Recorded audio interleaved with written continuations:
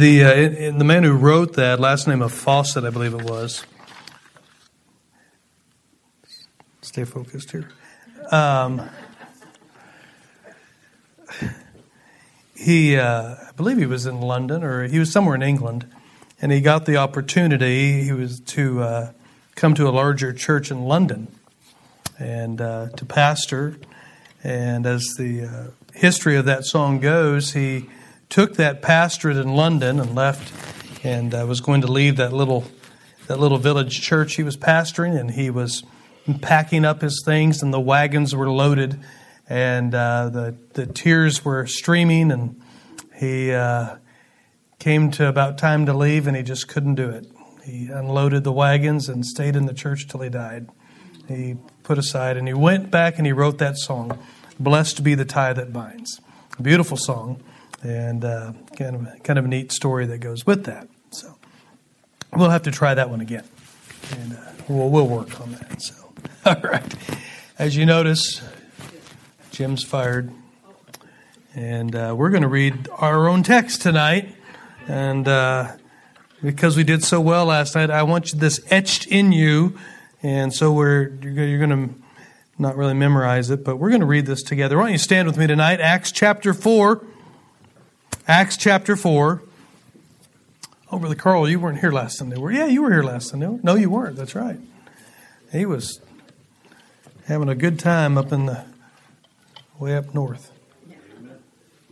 And so we read this all together. We're going to do it again. They did a pretty good job. Very good job. So we're going to read our text together tonight. We're going to start in verse 23. I think I lost my mic again. There it is. We'll pull it up. Begin in verse 23. And we're going to read to verse 32. Nope, 33.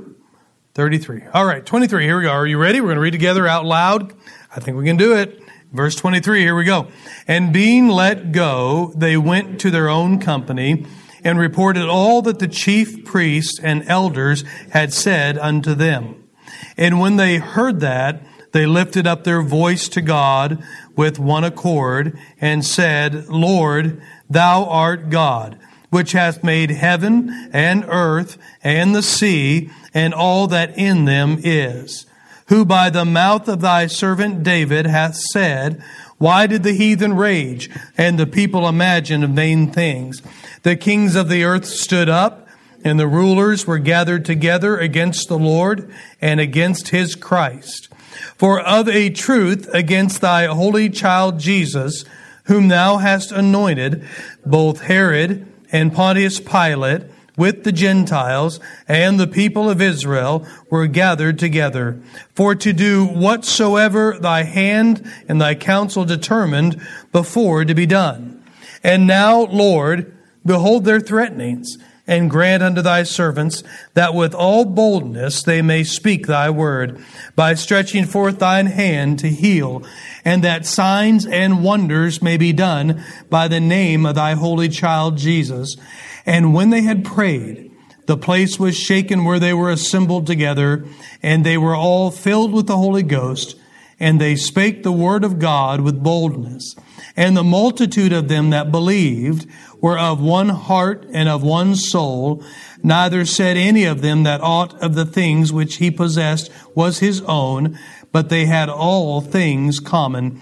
And with great power gave the apostles witness of the resurrection of the Lord Jesus, and great grace was upon them all. Very good reading tonight. Let's pray. Father, thank you for your word tonight. And Lord, we pray you'd be glorified in it. Father, I just pray you'd give me the ability and the unction and the power to preach tonight. Lord, that you would give liberty to preach tonight. And Father, that hearts would allow you to do what you intend to do in hearts. And that there would be a willingness, Lord, that there would be a submission, that there would be a meekness about us, that as the word goes out, that we would receive it and we would move accordingly as you'd have us to do. Now, would you be glorified tonight in Jesus' name? Amen. All right, you may be seated. We've read this a few times now. I think you're probably getting the hang of it where we are. But great churches take great work. Great churches take great work. They don't just happen. They don't just come about. And if you want a great church, one of the things I believe you've got to work on is the area of unity. Now, this is one of these messages you just wish that people weren't sick and weren't traveling and were here for this, because it's good when the whole body hears a message, right? That's kind of like unity, right? But you can take notes and you can call people and preach to them about it later, and just maybe help them out that way. But over in Psalm 133 and verse 1, the Bible says, "Behold, how good and how pleasant it is for brethren to dwell together in unity." In unity. And let me say this, I mentioned it this morning, but unity, I want to get this out of the road here, unity is not uniformity. I know you get that, right? Unity doesn't mean uniformity. We are a body of different members. Paul went through this once. Are all an eye? Are all a foot? Is everybody a nose? We are unified individuals. And each of us have quite a few differences between us, right? Yeah. I mean, it doesn't take long to figure this out, right? There's some that are younger. There's some that are older. Some of us come from different walks of life and different backgrounds. Some of you came into Christ out of a Christian family, and you grew up in churches, and you've heard the gospel from a very young age. And some came to Christ out of a family that had no gospel background whatsoever. And somebody may have invited you to church, and you heard the gospel, and you got saved. And we're just different backgrounds. We're different in education. We're different in marital status. We're different in our Bible knowledge. We're different in personalities. Are we not? We all have, come on now. We're all a little bit different, right? And not different, right? We are. Yeah. There's minor issues that we differ on. Now, I have to encourage Brother Jim, pastorally encourage him that you don't teach on the Nephilim. We're not going to go down the road of the Nephilims, all right? That's he likes the topic of Genesis 6 and the giants in the land and all of that stuff, and he likes to tease me about it. He's going to preach on the Nephilims or teach on the Nephilim. I was like, nah, let's not do that. Let's not do that, right? Yeah, we have differences on minor issues. Some people really believe there were literal giants because of the race of angels and humans not cohabitating, but intermarrying, there we go, and having offspring that were giants and these crazy things. And of course, we differ on those type of things. And my biblical opinion is that's false. But anyway, there's another, but we just differ on things, right? We differ. Did Adam and Eve have a belly button?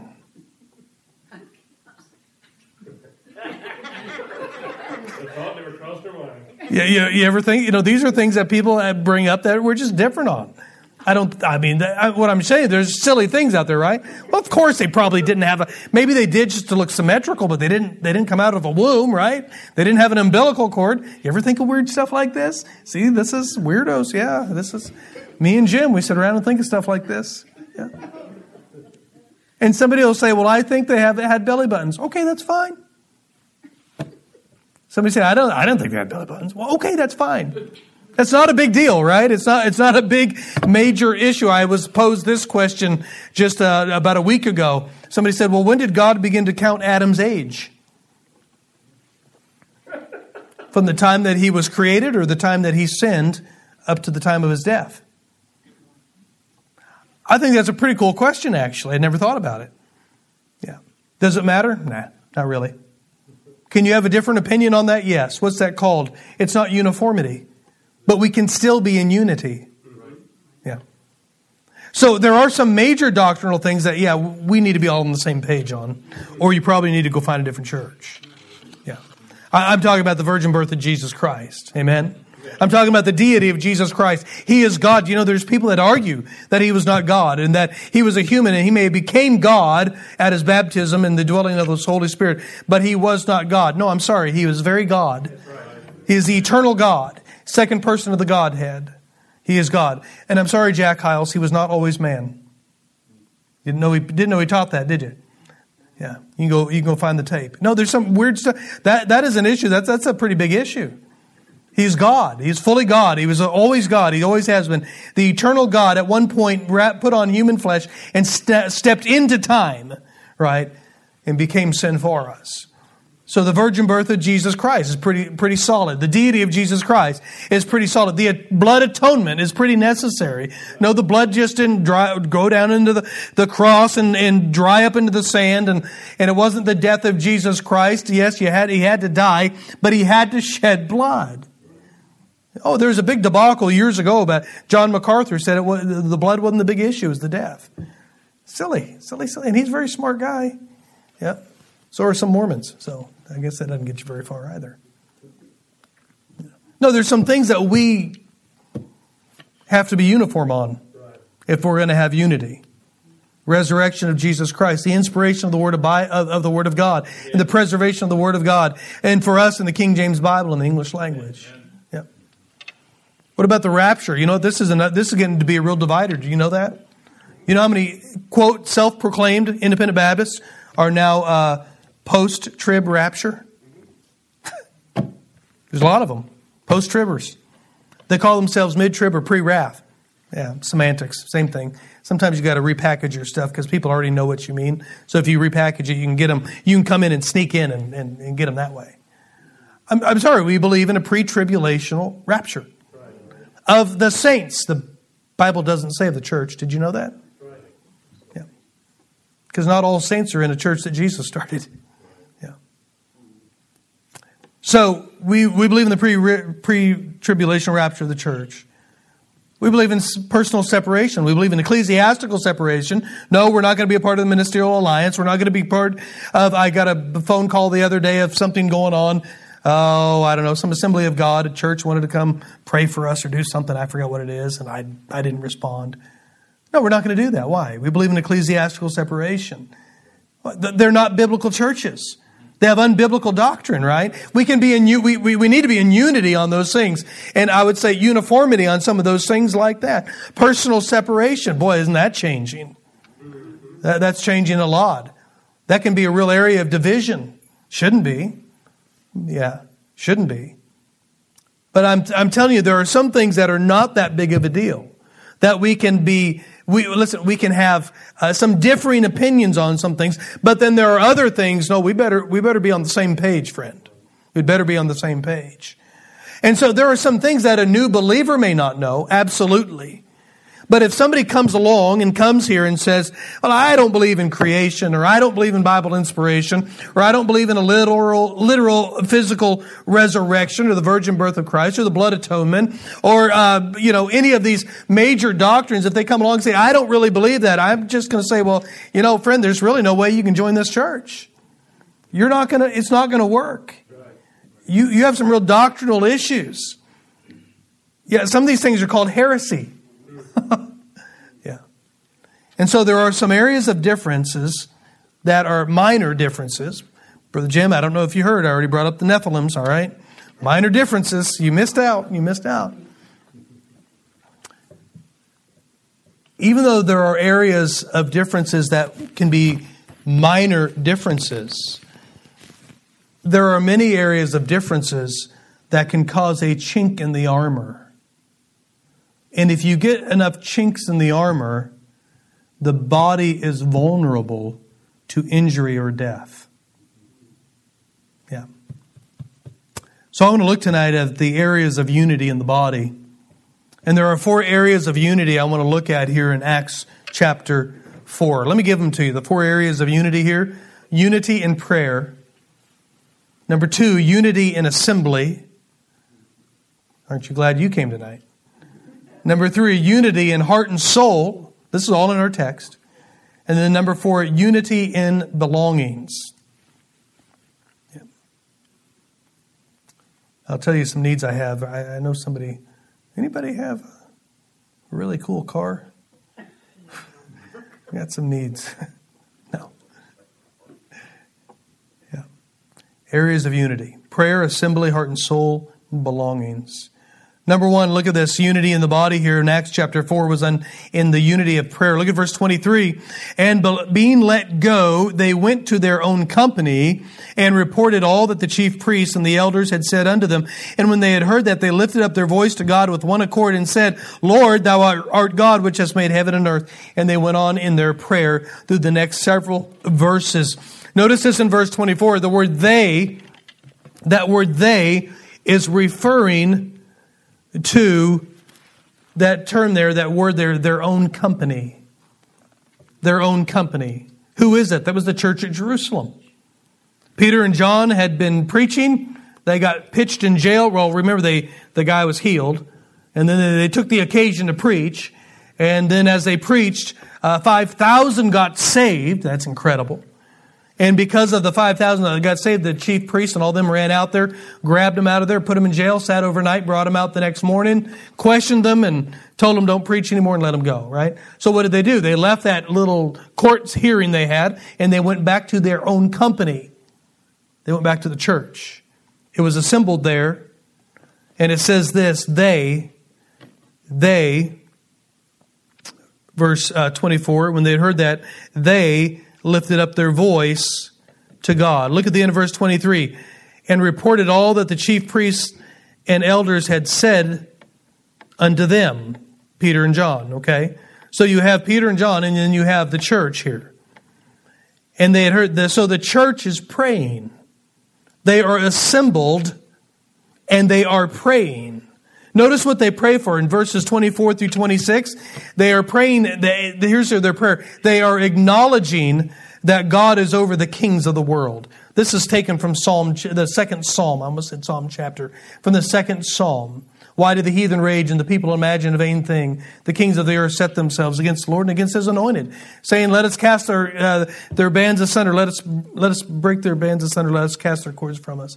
Then it goes on to say, he that sitteth in the heavens shall laugh. The Lord shall have him in derision. This is all Psalm 2, the second Psalm. He's quoting from that. And they're acknowledging, though, here in their prayer that God is over the kings of the world.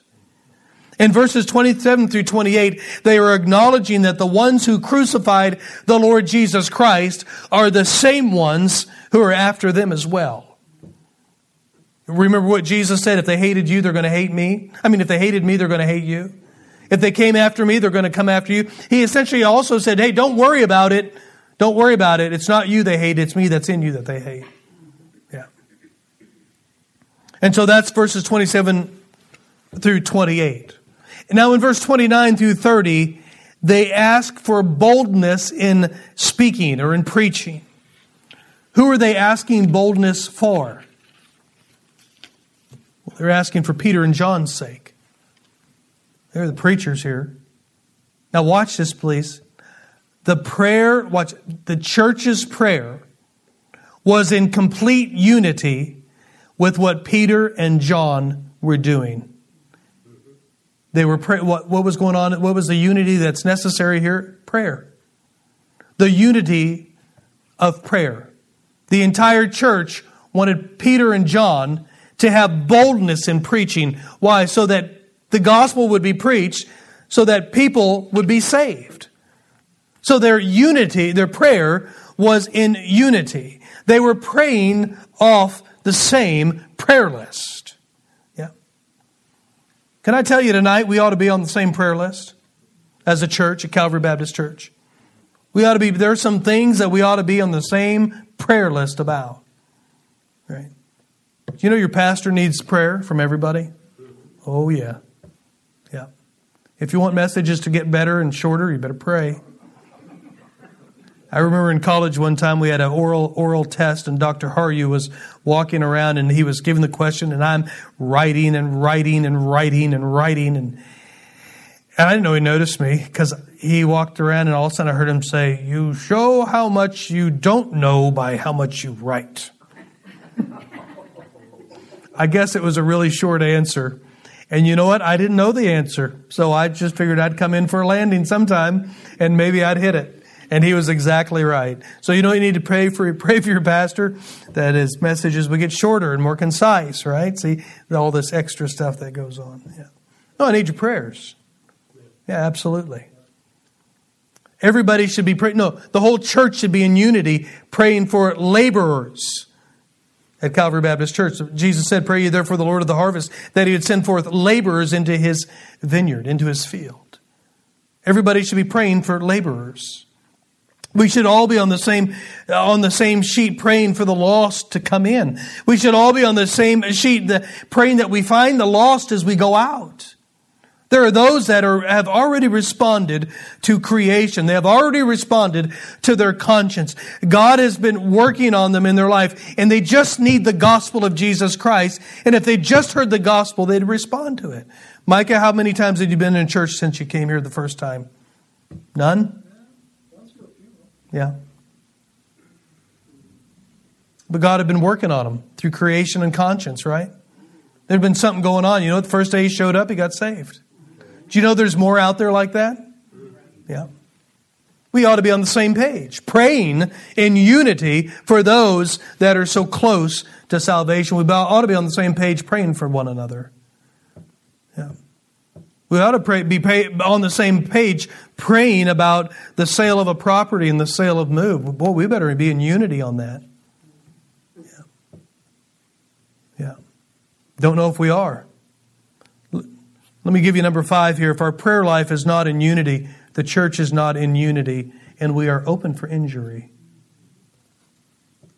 Yeah. So we've been commanded to pray for one another. And you may say this, well, I'm not against anybody. I'm not against anything going on. I'm not against it, right? I'm all right. But if we're not obeying God in our daily act of praying, we're still bringing disunity to the body. We talked about this in discipleship tonight. The subject was prayer. It was on prayer. And it was Saul who told it was Samuel who told Saul when Saul had just been told that the kingdom had been ripped from him and given to somebody better than him. And he asked Saul asked Samuel to bless him, to pray for him. And Samuel said, "How could I sin in not praying for you?" Oh, Samuel was mad at Saul. He was irritated at Saul. But even at that point, he said, "It would be sin for me not to pray for you." Listen to James 5:16. "Confess your faults one to another, pray for one another, that ye may be healed." Here it is. "The effectual fervent prayer of a righteous man availeth much." So we need to have unity in the exercise of prayer, and we need to have unity in the same subject matter of what we're praying for. Unity in prayer. This was what was going on here in this church at Jerusalem here in the book of Acts. They had unity in prayer. The entire church, all of them were of the same mind in their prayer. Notice secondly here, in the assembly, there was unity in assembly. I don't have to spend a lot of time on this. You know this. The Greek word church, ekklesia, we know what it means. It's called out assembly, which means the first responsibility of the church is to assemble. Yeah. I mean, that's kind of a no-brainer. It really is, you know. So, what this means is, it's not optional. We're living in an optional world. We love options, do this if you want to, do this if you don't want to. And it's amazing how subservient and obedient we are to the government before we are to God. Ouch. All right, quench the spirit. No, assembling is an act of obedience. You say, well, how is it an act of obedience? I know everybody in this room knows this. I know this crowd understands it, but I'm going to remind you, go to Hebrews chapter 10, would you please? Hebrews chapter 10, because I don't want to just show you verse 25. I want to show you also verse 24. Hebrews chapter 10. We're going to start in verse 24. We're talking about unity in the body. Verse 24 says, "And let us consider one another to provoke unto love and to good works." Kind of sounds like, bearing one another's burdens. It kind of sounds like praying for one another. What are we doing? We're concerned for one another, right? Look what it says. "Let us hold fast the profession of our faith without wavering." Verse 24. "And let us consider one another to provoke," how? To prod, where? "Unto love and to good works. So it takes people provoking us to get there, right? We need help. Notice what's after that word works. That's a colon. You know what a colon does, right? What comes after the colon explains what's before it. So verse 25 is actually going to explain verse 24. What do you mean? What does it look like to provoke unto love and to good works? How is that done? Well, let me explain it here. Verse 25. Not forsaking the assembling of ourselves together. You ever seen those two verses together? As the manner of some is, but exhorting one another, edifying, lifting up, and so much the more as you see the day approaching. So how do we provoke one another to love? How do we provoke one another to good works? Assembling. Is that what it says right here? Is that verse 25? That's why we're not to forsake the assembling of ourselves together. Look what it goes on to say. Exhorting one another. Same thing as verse 24. Provoking to love and to good works. What are we doing when we assemble? We are exhorting one another to good works and to love. How does that happen? Well, we know iron sharpens iron, right? Yeah. We understand that when we assemble as a body, we're watching each other, what? Obey. At the most basic level, we're watching obedience. You know what that does? Number one, that encourages, that exhorts and encourages. It provokes us. You know what was provoking for me? Watching, I've said this before, but watching Brother Epps at like 94 walk into church when it had about 3 inches of snow on the ground. Shuffle in. He was there. Wasn't he always there? He was always there, wasn't he? Yeah. Yeah. Boy, that exhorted me and provoked me. You know what provoked me? Watching Brother J.C. Maddox come to an altar at 85 years old or so. He still had stuff to deal with God. No, he hadn't finished life yet.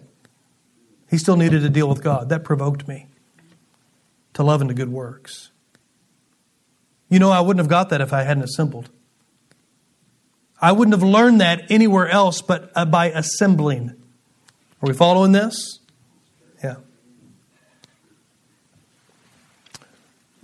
Could you imagine how the rest of your body would feel if your liver decided not to show up? I marvel and I marvel and I marvel that Jesus chose the human body to describe His church. The creator of it, you know what? He could go so deep into the connection between the church and the body, probably far deeper than we could, which is why He chose it. But could you imagine your liver not showing up? Could you imagine your heart one day saying, you know, Bubba, I've been working here for 55 years. I'm done. I'm taking tomorrow off. How long would that last? Wait. What would it do to the rest of the body? It doesn't just affect the heart. It affects the foot and the toes and the toenails and your eyeballs and your ears and everything else. It affects it all. Yeah. Now think about this as well. No matter how strong the head is, and who is our head? It's Jesus Christ. He's the head of the body. Colossians 1:18, the church. No matter how strong and how powerful that head is, the body can't function without a liver and without a heart. Yeah. What am I saying? The church can die when there's not unity in assembling. Say, but Jesus is our head. Yes, He is. Yes, He is. But the heart stop, cut off an arm long enough, get a foot tore off and sit there and bleed out. I don't care how strong the head is, you'll die. Yeah. Now notice verse 24. You want to see unity in the text here in Acts? Unity in assembling back in Acts chapter 4.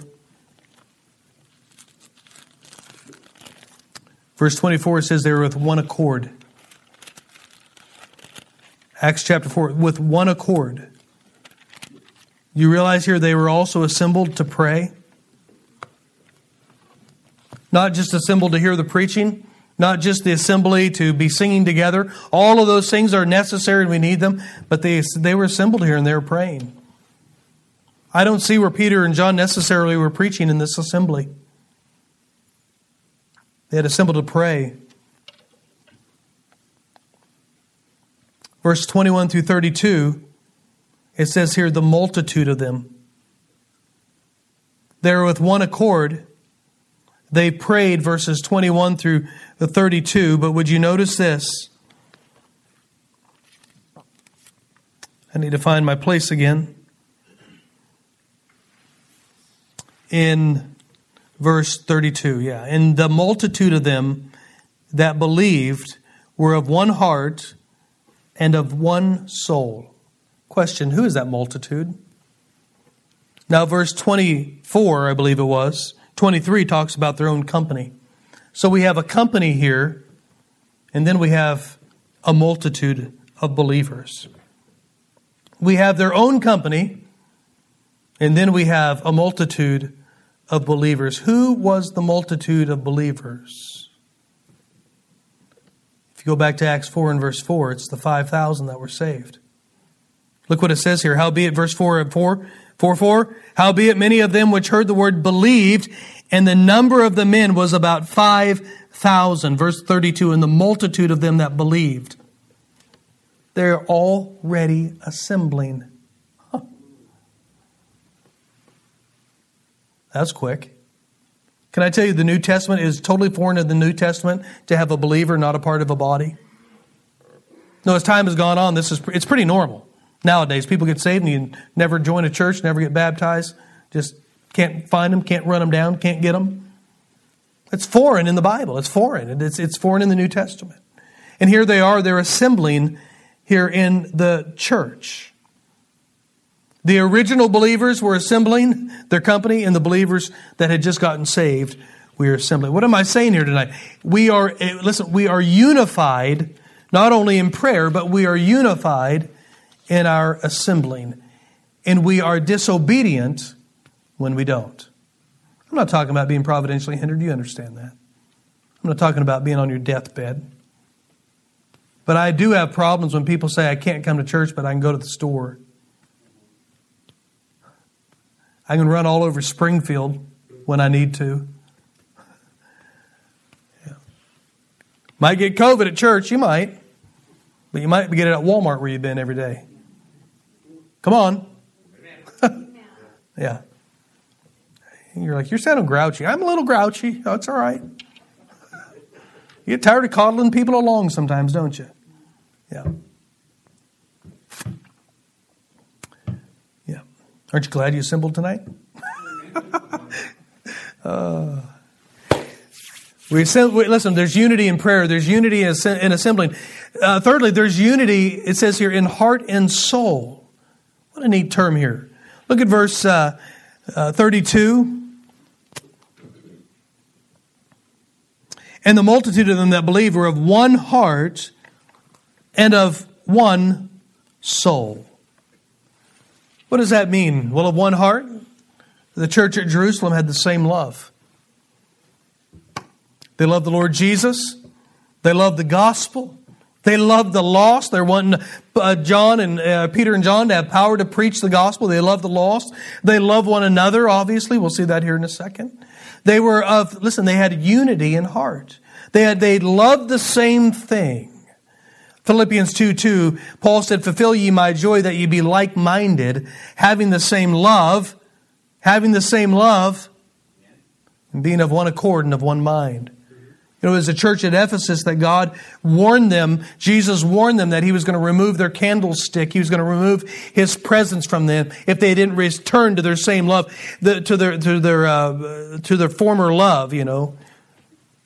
The church at Ephesus at one time had great unity in their love for the Lord Jesus Christ. But Jesus said, I have somewhat against thee because thou hast left thy first love. Church here at Jerusalem was of one heart. One heart. You know, when we have some that love the lost and assemble with the church to go door-to-door visitation, those that are physically able, and someone doesn't care about that, that's called disunity in the body. It's not the same heart. Yeah. No, okay, let me move on. That didn't go over well.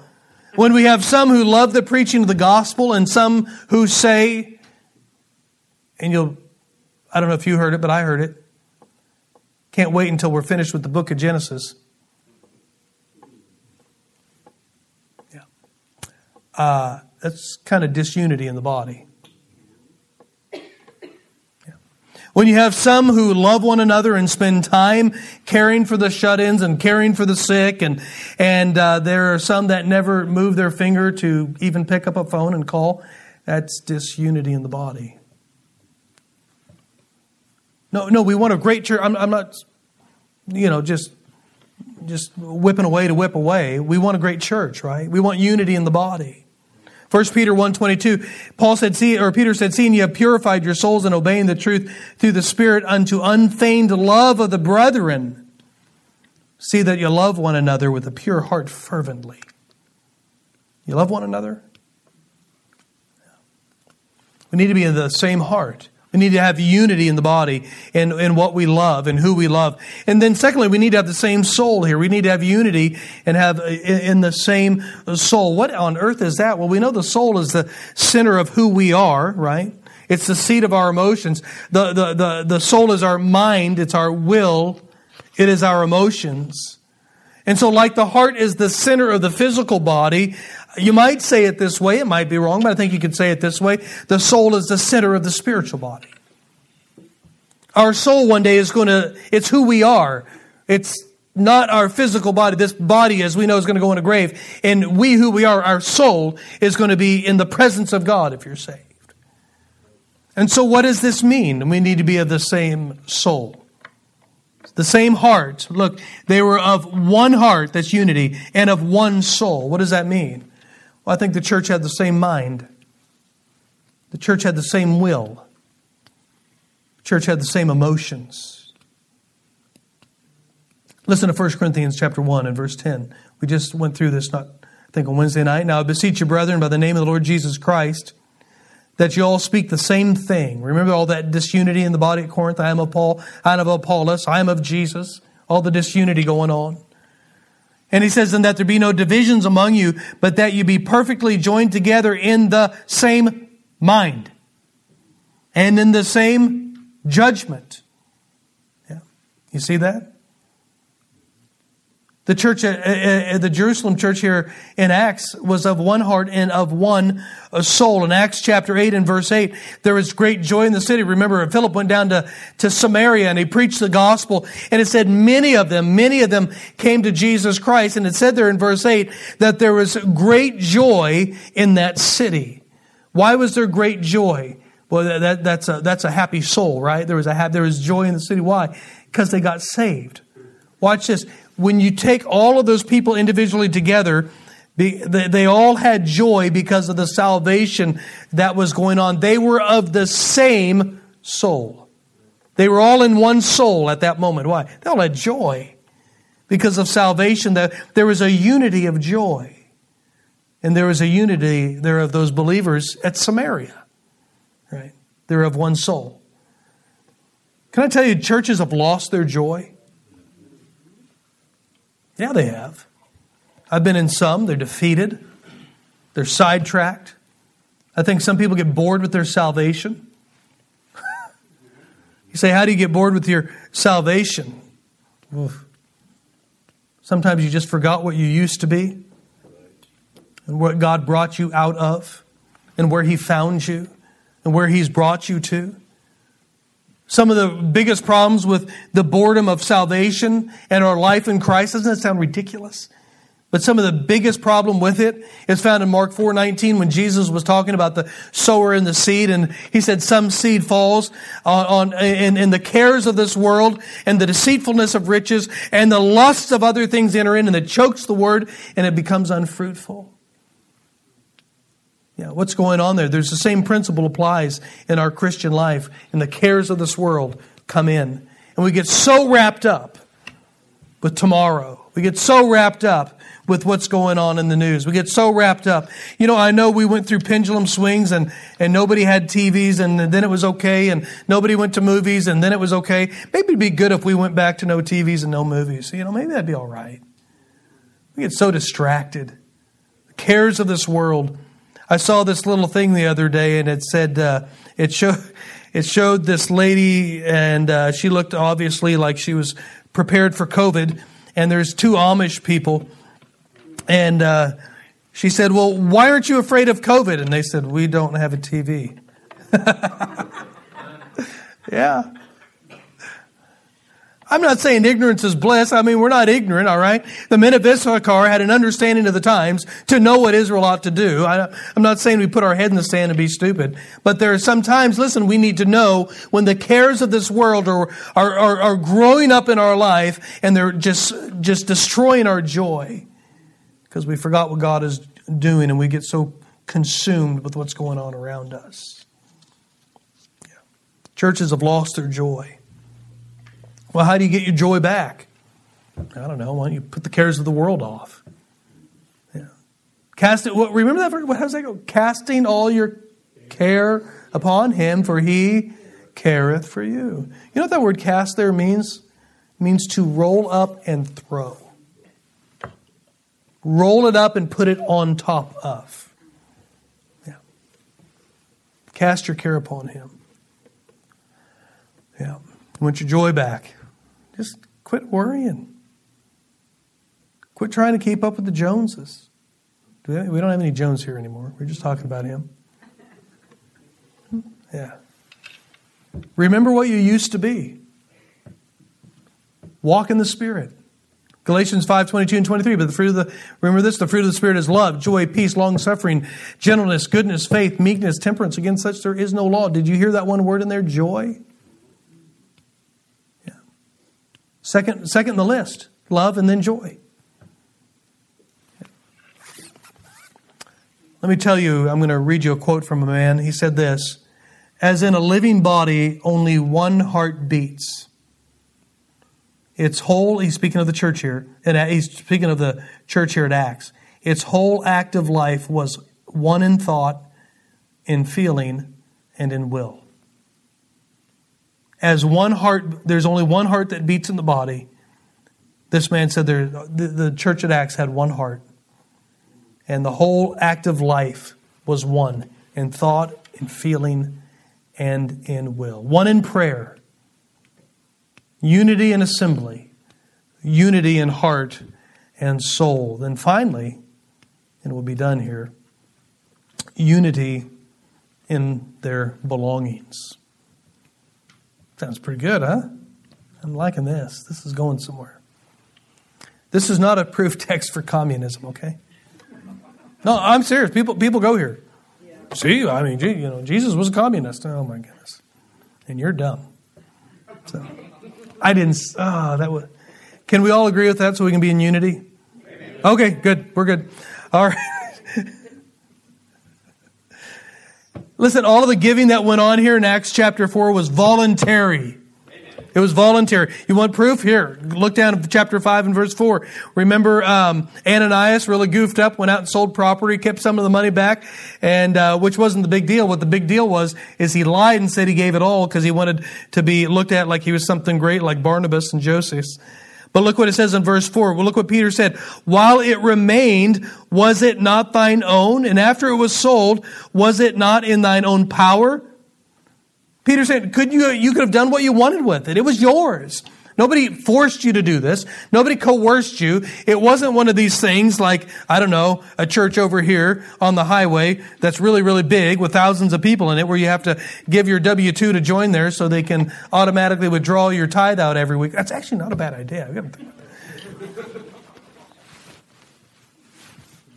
I think it falls flat when we think about the soul liberty of the believer and we're priests and kings unto God, but that's another issue, No, they wasn't coerced. This is voluntary giving. This is what they were doing. And there was their belongings. I have noticed that when a communist wants to give everybody money and things, they don't ever want to give their money. You ever hear these bleeding hearts? Like the Soroses and the people that have billions of dollars and we need to do this for the poor. We need to do this. We need to have legislation for this. Great. Just write a check. Go ahead, write a check, and then we can deal with the legislation later. Oh, no. It needs to go through legislation. Write a check. You got the money, right? Yeah, the communists, they love to be communists with everybody else's money. Yeah. This is not communism. I guess that's what this whole thing was about. This is not communism at all. It's not what it is. The unity here in the church at Jerusalem produced a concern for one another's monetary well-being. Why did they have to do this? You know, when you were a Jew and you proclaimed Jesus is my Messiah, you were kicked out of the temple. And when you were kicked out of the temple, within that society, you had real trouble keeping your job. These people were losing their money. These people were losing their livelihoods and their ability to work. Remember when Jesus healed that one blind man and they brought in his parents and they were nervous. And they said, well, was he blind from birth? Well, yes, he was blind from birth. Well, who did this? And they said, well, he's of age, ask him. They didn't want to get in the middle of this. And remember what eventually happened when they asked the blind man? He said, well, I don't know. This guy here healed me. I don't know anything about him. I love this. He was already soul winning. Will you be his disciple too? Kicked him out of the temple right away. Yeah. That's what happened. They kicked you out. You know how many of these Jews here? Probably up to 14,000 here in the Church of Jerusalem at probably its height. Do you know how many of those got kicked out of the temple? What are they doing? They're concerned because they were in unity in prayer, unity in assembly, unity in heart and soul. Their desire, their heart, their concern, their love was for one another. And because of that unity, they were concerned with one another's well-being monetarily. Yeah. The body should be concerned for the well-being of one another. We should be. Listen, we live in a great country. I think everybody in here does pretty well. Yeah. I mean, we're not talking about providing for bums that won't work. That's not what we're talking about. There's a nicer word in the Bible about, any man, if he doesn't work, neither should he eat, Any man that doesn't provide for his own is worse than an infidel. Okay, that's a good word too. Bum, infidel, good. They go together. But, no, they're caring for one another. You know how easy it is to care for one another when the body's in unity? You should do a study sometime of your human body, what happens when one part of your body has an injury and what the rest of the body does to aid that part of the body to heal. White blood cells are released. They rush to the area. Oh, it's fascinating. Fascinating. I love it how Jesus called this a body. Yeah. Belongings.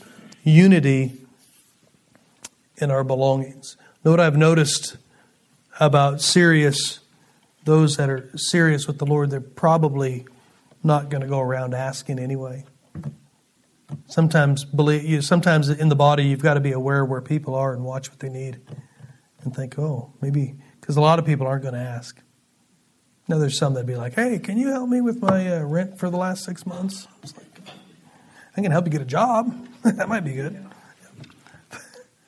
But unity in the body. That's what we're talking about. Notice here, we're done. Maybe. I wanted you to see verse 33, the byproduct of this unity.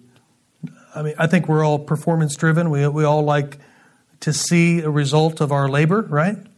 Look at the byproduct, verse 33. And with great power gave the apostles witness of the resurrection of the Lord Jesus, and great grace was upon them all. Can I show you what happened here? God answered the prayer of verse 24 through 30. God answered their prayer. They were in unity. The apostles preached the gospel with power. It's what they wanted. And then on top of that, they didn't even ask for this. God gives abundantly more than we ask or think. Amen. On top of that, grace was given to all of them. not just the apostles. Grace, what kind of grace? What is that grace? Divine enablement. Divine enablement. The apostles got power to do their job. The rest of the body got grace. Divine enablement to do their job. That comes from unity, folks. Unity. Without unity, this is not hyperbole. This is not sensationalism. This is fact. Without unity, Calvary Baptist Church dies. Period. Yes, it does. Yep. And you know where unity starts, right? It starts with you. I mean, to be unified, everybody has to be unified. Right? So unity starts with me. Unity starts with you. So if you're not praying, can we safely say we're causing division in the body? I know, I don't like that one either. It's tough. But I think pretty well bears out, doesn't it? Could you imagine if the church here wasn't praying at all for the apostles, for Peter and John to preach? You think we'd have seen what went on there? Not at all. Yeah. If you're not assembling, division in the body. If we're not operating with the same heart and with one heart and one soul, division in the body. If you're not meeting the needs of others when you can, division in the body. I'll say it because he's not here. Martin is in California. But him and Mary cooked up seven meatloafs and just drove around and dropped them off to Brandy and Patrick, to the Pieces. I'm trying to think who else. Did you all get a meatloaf? Or did you guys? I think Ashley brought you guys something. And she just called me. She just called. What can we do for them? Can I bring them food? Can I do this? I didn't say anything to him. I didn't say anything to Martin. I love that. I didn't get a meatloaf, but it's all right. I didn't need a meatloaf. Yeah. If we're not meeting the needs of others, when it's within our power to do so, right? Division, it's disunity and division in the body. It's disunity. Maybe I won't use the word division. I'll use the word disunity. So here, I'll just pull it together this way. Are we on the same page? Are we all on the same page? If not, you need to get in whatever the area is where you're not on the same page. We need to make sure we're there, because Calvary, we have to have unity in the body. It's vitally important. It's important for our very existence. So, Father, thank you.